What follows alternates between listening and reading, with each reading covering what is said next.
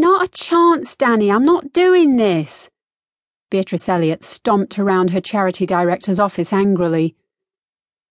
Danny Simpson reached for his heartburn medication and shot the aerosol into his arm, something he was doing more and more while trying to keep the small hospice charity afloat in these harder economic times. B, please, do you know how lucky we are? Just to be chosen as one of hundreds to receive the patronage of Queen Georgina is lucky enough. But for Timmy's to be chosen as the main charity she wants to publicise in the run-up to her coronation is beyond lucky. It's pure gold. The Queen has graciously asked to tour every Timmy's hospice in the country.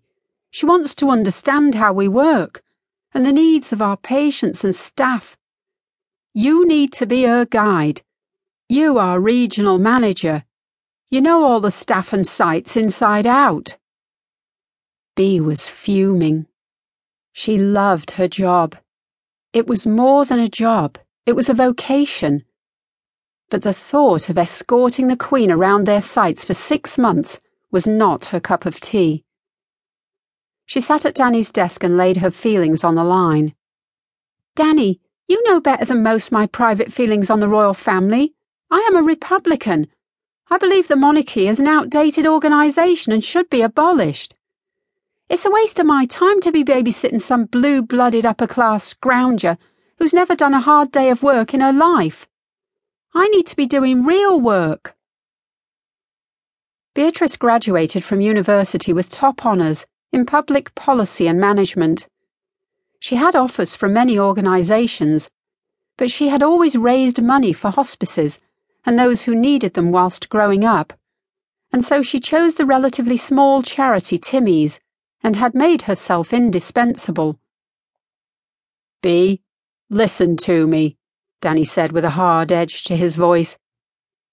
We are a small organisation, and we are struggling to keep our network of hospices open and properly equipped. You've seen the projections.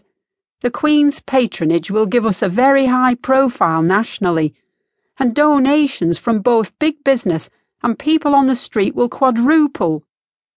Maybe organisations like ours and the healthcare system wouldn't be struggling if the government didn't spend millions upon millions supporting the monarchy.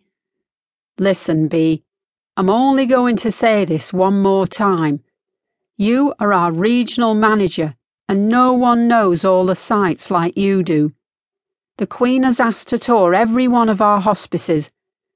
I'm told the goal of our charity means a lot to her personally.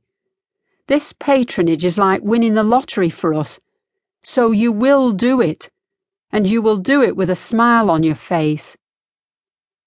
Fine, but I strongly disagree with this.